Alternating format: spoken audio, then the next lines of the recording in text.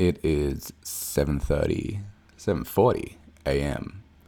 and I just finished my morning gratitude exercise, which is maybe something that I've done consistently more than anything else in my life, maybe.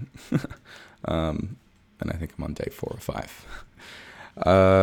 That's not true. I remember probably on the first, I've never really been a workout guy, although I used to run every afternoon when I lived on the Gold Coast. But I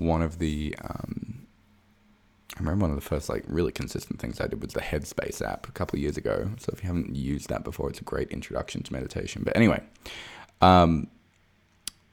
since going to the Proctor Gallagher event, we got given this assignment to do a gratitude exercise and a paradigm exercise. But thinking about it more, I wouldn't necessarily call it a paradigm exercise. So I'll tell you what it is. Every day we have this big binder book. You might be able to hear me turning the pages of it right now. This big binder book. And every day we have to write down 10 things that we're grateful for. And so, pretty standard exercise for someone that's had any sort of exposure to personal development. It's a great thing to do. Gratitude is something that I've been doing for a while now. I also love a gratitude app that I have. I think it's just called Gratitude. It's really, really good, and I absolutely love it. So part 1 is 10 things that you're grateful for. And so I've been making my list every day. And part 2 of the exercise is really interesting. And you have to write this same phrase every single day with your non-dominant hand. And so for me, that's my left hand. And it's an exercise, to me, this is how I interpret it and what I get out of it. It's an exercise in having your conscious mind and your subconscious mind control your body. So part of Bob Proctor's work is that you are controlled by what he calls a paradigm. And a paradigm is a set of rules or beliefs that control your habitual behavior. Most of your behavior is habitual. You don't have to think about, let's say when you write something with a pen, you don't have to really consciously think about it. Even when you drive, you don't have to consciously think about it. And so a lot of your behavior in your life is habitual. The way you talk to people, how you feel every single day, all of that is habitual, and it's just been bred out of habit. And so from doing this left-hand exercise, you really have to think about every single little thing you're doing. And so for me, that looks like part of Bob Proctor's work is you have to take control of your paradigm. And what that looks like is taking control of your conscious mind to impress thoughts upon your subconscious mind, which moves your body into action and actually doing the things and getting the results that you want. That's the very, very basic part of it.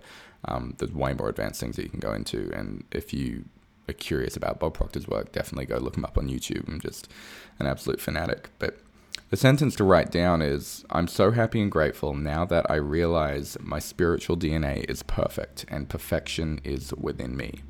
I begin each day looking for areas of my life where I want to see that perfection expressed habitually. Pretty good way to start your day, just with that thought. And of course, it takes you probably 5 times as long to write it because you're writing it with your non-dominant hand. So that's where things are at right now. And it feels really good. I sort of wake up, I make myself some tea, some of my Ula tea, and come up to my office and just kind of put on some nice music and sit here and write this. And it's really making me more aware of the energy that I bring to the day and also throughout the day.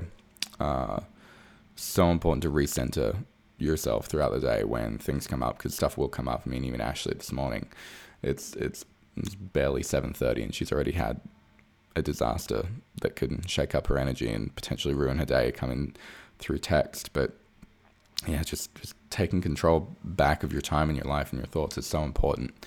And so you listening to this, I just wonder where that's showing up for you, where you are letting your thoughts control you in the outside world. Let's say this. Where are you letting the outside world control you and your thoughts versus you controlling your inside thoughts? to dictate change within your outside world. Two completely different ways to live. To know that you're not going to be influenced by the outside world and the things that happen, because there's so many negative things to look for. There's also so many positives.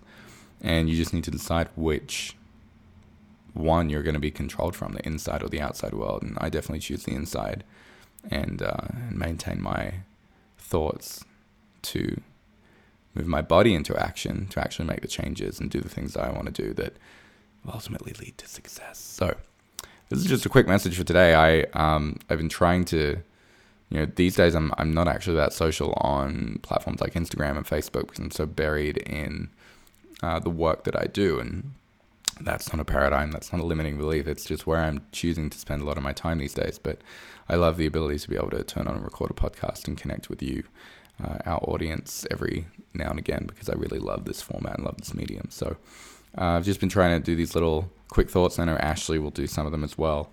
She's got a really exciting trip coming up, and her and Christina are going to be sharing some of that here on the podcast and also on Instagram. So appreciate you listening, appreciate you being part of our community, and thank you for coming on this journey with us. And of course, as always, we want to hear about your journey. So if you've got something going on for you that relates to anything that we talk about, we would love to hear from you on Instagram, either through myself or Ashley's profiles at Miss Ashley Diana and at Alex King Creative. So thanks for tuning in today.